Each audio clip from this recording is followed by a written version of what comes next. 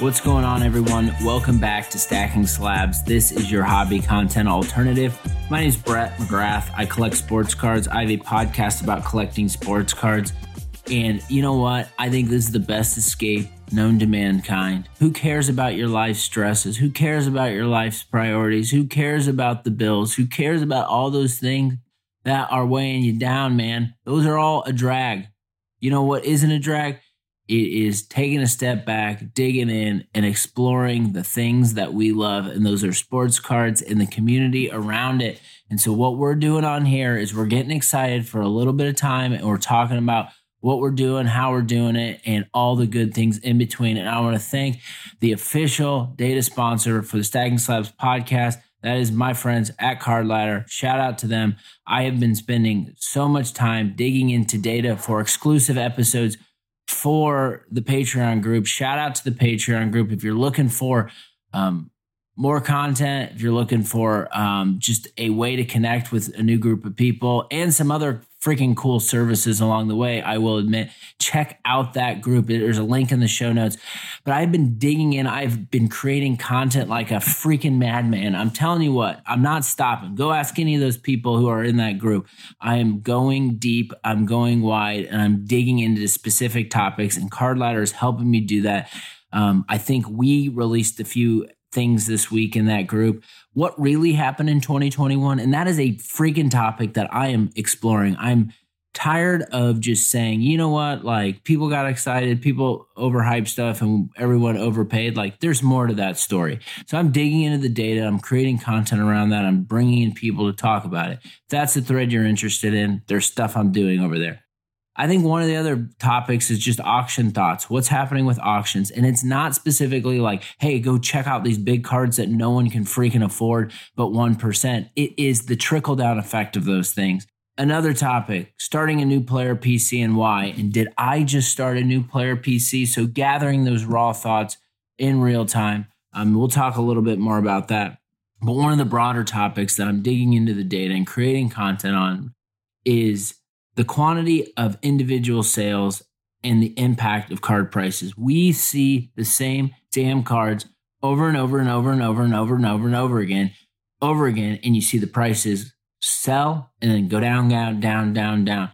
And so what I'm digging into is the impact of the rate that those cards come to market and how that negatively impacts the prices. So we're digging in. And you know what? I would not be able to do any of this stuff without digging into Card Ladder. So shout out to them, their team, and that tool. As I'm recording this, my whole family's asleep. I got the monitor over here. My toddler's actually rolling around. So who knows? I might have to pause this and go get her and throw on Toy Story 1, 2, 3, or 4. We're digging into all of those. I've seen them on repeat, but you know what? I'm about Toy Story. I'm into it. Finally, we're reaching the level of something that I can sink my teeth in. I mean, I'm not gonna lie. I had not seen the close of 3 in a long time, and there was a tear in my eye when 3 went on. And so now I'm psychoanalyzing what's going to happen in 5, which I think comes out in 2027, 2028.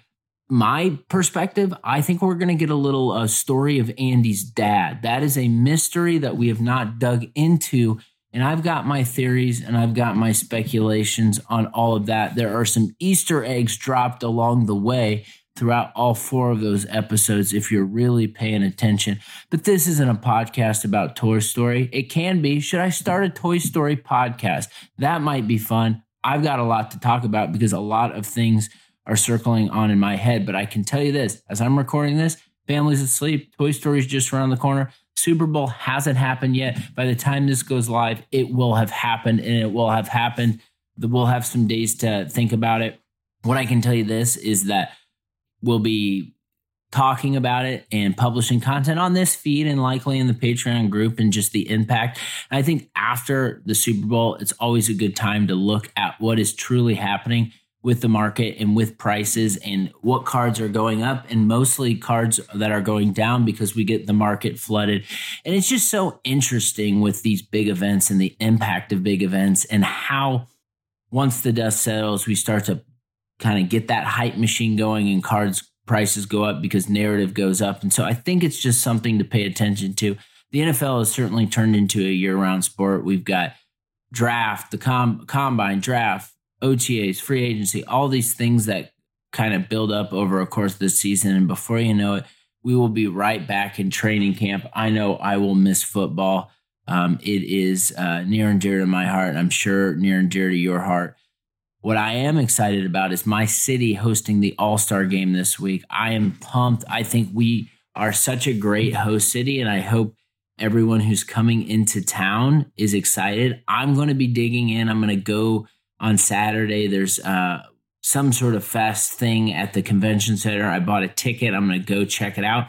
I'm curious. I'm interested if cards are going to have a presence. Is Panini going to be there? Is Fanatics going to be there? What are we looking at? I just think that's cool. And if you are listening to this episode and you are going to the All-Star game and you are going to be in town and you work for one of those manufacturers, hit me up. Let me know what you're doing. I'm curious. I would like to stop by. I'd like to see what was going on.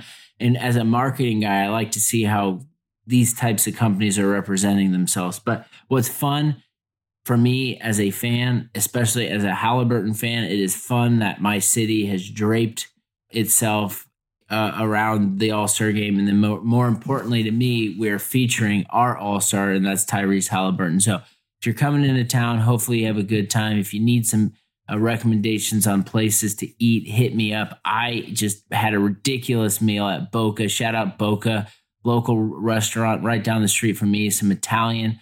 Oh boy, pasta. I've been eating like a freaking beast. Why not? It is the Super Bowl season, 10,000 calories or bust.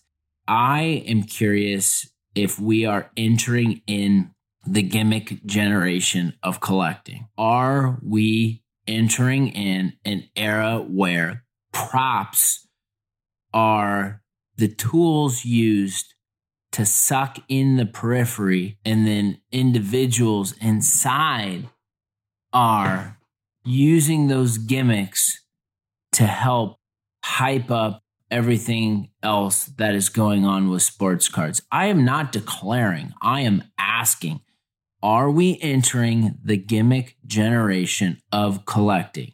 My mindset on this it's something I wasn't expecting to think and talk about, but here I am, and I'm thinking and talking about it more and more. And I think most of it starts from my own personal use case, because I like to talk about what's going on through my own personal use case. And that's when I started to dip my toe into post-player collecting a little bit. And I was there for a minute and then dipped my toe back out. And part of this is, I think we talk about influence, and influence being such a negative term in the hobby.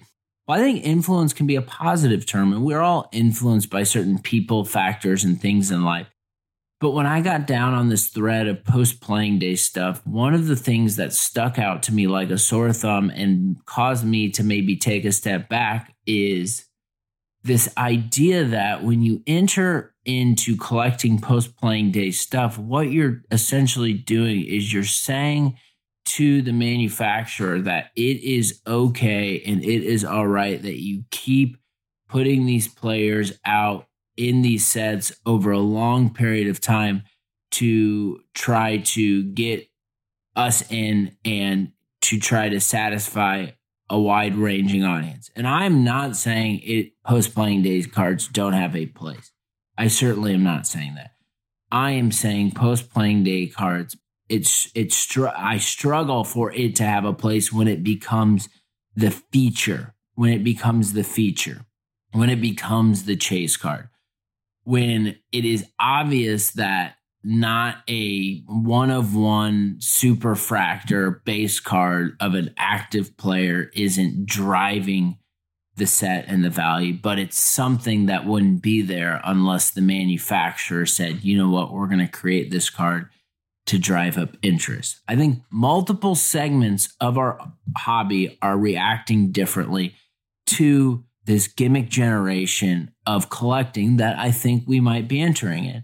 And I think one of the most important things we can do as collectors, or whatever you call yourself in this space, is to understand that if you're looking at the hobby as a whole and one big group of people, you're probably not doing it right, because the interest in the segments that make up this massive hobby that we all know and love are very, very different. And it is a melting pot, and it is good to have different interests. But what is not good is that when one group of people with specific interests is so loud and is overtaking everything. So if you have a gimmick generation of collecting cards and you have a group of people that are very, very loud and they're saying the gimmick generation is the way to go. And of course, they're not going to say that, but they're just going to show their support by getting on their lives, creating the reels, and just talking about how great certain things in the hobby are and how the manufacturers are phenomenal and what they're doing is great. Because there's interest, there's invested interest in certain groups of people to prop up what is happening from the manufacturers, regardless of if it sucks or not. Just pay attention. Open your eyes. All you have to do is segment the groups and start understanding. And I think the multiple audience segments reacting completely differently to this is a sign that, you know what, something might be going on. So you have a group of people that are maybe quote unquote influencers. And my question on this, influencers to who? Influencers to groups of people who are followers, who are the people that are in the background watching on YouTube, following those accounts. Who are those people? I don't know. We can get into the demographic of it all, but the influencers, man, they're not speaking out about the gimmick generation of cards because they need to show their support. They need to show their allegiance, and it's not good for business for them to talk about it. And that's okay. Business is business, but it's something that we should understand, that the message carriers exist and that authenticity is really, really important when we're trying to understand what is really going on in this hobby. We need to understand who is legit and who is real and who is just saying something because there's interest in something happening to them on the other side. It's just something to know. I think people also, I'm noticing in this gimmick generation of collecting are unhappy with all of the flood of parallels and the post-playing days of it all. So you've got not only parallels on top of parallels, but you have parallels of post-playing day cards in this stuff. What this does is it increases volume, it increases print run. There's more cases to break. There's more boxes. There's more whatever. That is a group of people, and that is going on. And then you have certain collectors and a lot of collectors who are saying, you know what? I don't care about all this shit. Whatever. This stuff doesn't interest me. I don't care about gimmicks. People who are spending this sort of money on these gimmick cards are insane and they're easily fooled. And just look at these cards go down. I mean, I was looking at the premiere auction on PWCC and I did a scroll and you're not just seeing one Brady Expo card. You're not just seeing two. You're not just seeing three. I mean, it's just over and over. And what are we going to see next month? This again. I mean, when does this stop? When does this stop? I don't know. When the cards go to zero, we'll see. But you've got collectors doubling down on their existing lanes, and they're just saying, you know what, all this shit doesn't matter. I'm going to keep collecting my cards that make me happy. And I don't really need new stuff coming out because there's plenty of stuff in the players and sets that I collect to keep me interested for a long time. What this gimmick generation has bred in the way it's structured and the way it's marketed is we are officially in the gambling era of the hobby. So you've got the gimmick generation in the gambling era. So when does this bubble burst or when does this well run out? I think the mainstream hobby is attaching itself to the gambling era, and it is not something new. It is something we have seen, and it was on full display when we're all stuck in our homes enjoying watching, participating in breaks. The advertising of this has reached another level. You can just, looking at sports betting, gambling, literally everywhere you look. It's in arenas, it's on TV, it's integrated in all the podcasts we listen to. It's freaking everywhere. It's because It's where all the money is. It's where people are pumping money all the time. And so it makes sense from the powers that be, because it's the market's so big and because there's so many people, it makes sense to attach your strategy to the gambling era because it's where the money is. Now, I'll say this. The way I see it now, and I'm drawing these parallels, and I could, this could be extreme, but maybe it's not. But when I see how prolific the gambling era advertising is, it really reminds me of the advertising of cigarettes when I was growing up. And man, Joe Camel, dude, no one was a cooler camel than Joe Camel back in the day, ripping cigs, hanging out in Lamborghinis with his little camel friends. And he was everywhere, man. He was in Sports Illustrated, GQ. He was everywhere. Advertising, just ripping cigarettes and telling you what, look how freaking cool I am. We see the gambling era and now the attachment of cards to the gambling era. We see it everywhere. Literally every podcast I listen to, they're talking about gambling. And I'm not here to put down gambling. As a matter of fact, I like to participate in gambling. I'll place a bet or two. But I think everything is good in moderation. I think the problem is that there's a lack of education on when to stop. The top of the funnel of our hobby right now isn't about collecting. It's about cashing in. And my hope is that there is mindfulness around the negative impact of what cashing in or attempting to cash in can do for you, because there's not going to be a next generation of collectors when we continue to pump out this message. That's why hobby shops really, really matter. And that's why content really, really matters. And we need to promote the collector. Now, I'm not naive to understand the business implications and what's going on of it all. Like, people have to make money. There's a way to make money quicker. Then there's not a way to make money quicker. But what I will say is that if we want to consider the health and the longevity of this hobby that we love, education becomes an important factor. And a disregard for education will likely get us somewhere where we don't want to be. But you know what?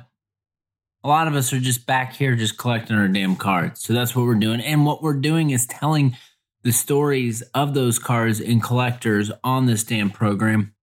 Did you get a chance to check out that NT episode with Jameson at Exquisite Sports Collectibles? I always enjoy talking with Jameson about cards. It was fun to get some insight on his store, Port City Sports Collectibles, and just getting that going. But what was most intriguing to me about the conversation was the intersection between Exquisite and NT, and talking about the patches, the prominence, and the position of those. Undeniable that the Steph Curry in his PC that we talked about is a significant card of this ultramodern era. But when we take a step back, what we see from Exquisite is very significant. And you know what? It hasn't been because I disregarded it, but we will be doing a episode on Exquisite here at some point soon. It is on my mind, especially after that. We're unlocking a new character on the program this week. We are bringing on Christopher at Borderland Cards. We're going to talk about player collecting, building the best collection of those specific players, and how to do that. I want to shout out the collector spotlight of this week. I want to shout out a new member from our group, our Patreon group, which is Cold Lunch Cards. Shout out to Caitlin, who is an Anthony Bourdain super collector and a Packers fan. Enjoying her page, enjoying interacting with her and learning about what she collects through the group. A lot of really fun people. I've really enjoyed the connection and bringing people together around sports cards, because that's why we're here. So one of the big things that, as I push forward with the group, that is front and center is the auctions and their data, and how that has been the driver of a lot of my content. And I'm planning to expand this main feed here. We're ambitious. We're trying to grow.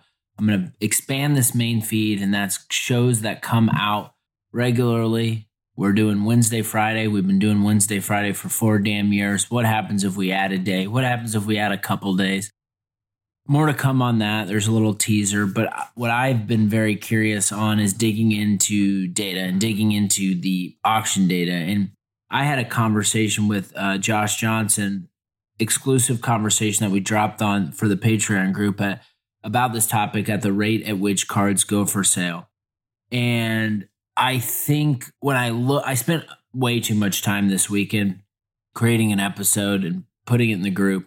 But what it caused me to reflect on is the roller coaster ride that we get on when we think about cards like the first edition Holo Charizard PSA 10. That card was $1 million card, allegedly, in the hype period, or people are trying to get it to it. It's a Pop 124. And so if you look at the data and when one of those sells, then another one comes around and it goes down and then it goes up and then it goes down. And so that's just not exclusive to that card. That's exclusive to all of these cards that have higher print run that are considered the most collectible cards in this market. So I am very obsessed. I'm obsessing over this topic. And there are cards that I have found in some recent auctions that I talk about in the group. And one of them is this Ichiro gold out of 99 Bowman that BGS 9.5 that is up for auction right now in the PWCC Premier. And that card is interesting to me because Ichiro is an iconic player, and that card has sold once, and that sale was, I believe, in 2018, and this is public sale. So what do you think happens 6 years later when this card is seen for the first time, and not only seen for the first time, but seen in its highest grade?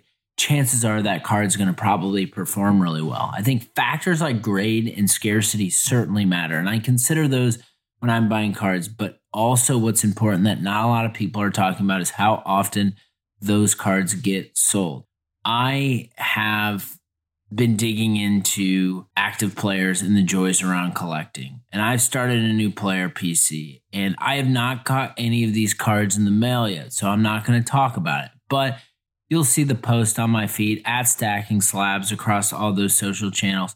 But I have really enjoyed connecting with active players and expressing my fandom that way. And a lot of the times with some of these players that I'm collecting, this one specifically, the hobby says, don't collect this player. Don't collect. There's no value. Well, you know what? I don't care. I don't care what the hobby says or what the mainstream says. I'm doing this for myself, and I want to do it because this makes me happy. And in that moment, not everything needs to be tied to long-term value and cards going up and to the right. Sometimes you just want to collect because it makes you feel good. So more to come on that. I want to close this out by just saying, over the last 2 weeks, I have really been enjoying my time in the hobby and enjoying doubling down on communicating with like-minded people in the hobby. When I created a space and created this group, I didn't think that it was going to happen this quickly. But when you get together with a diverse group, but everyone's central focus is around collecting, really cool things happen. And I think we are moving into this era of social media and content where it's not just about quantity, it's about quality. There's so many different interests. So let's connect and align with people with similar interests. Let's share stories. Let's get into group chats. Let's get into community. Let's create friendships in the hobby because this is what we're all about. This is an escape, time away from other priorities. It can be a really good thing. I love this hobby. I love building in this hobby. I love collecting in this hobby. I love creating in this hobby. And I know you all do too. I want to say thank you so much for taking the time to listen to Stacking Slabs podcast. If you want more of this content, check out the link in the Patreon group and make sure you sign up for the weekly RIP. The newsletter is going out every Sunday. Take care of yourself. Take care of others around you. We'll be back soon with more Stacking Slabs.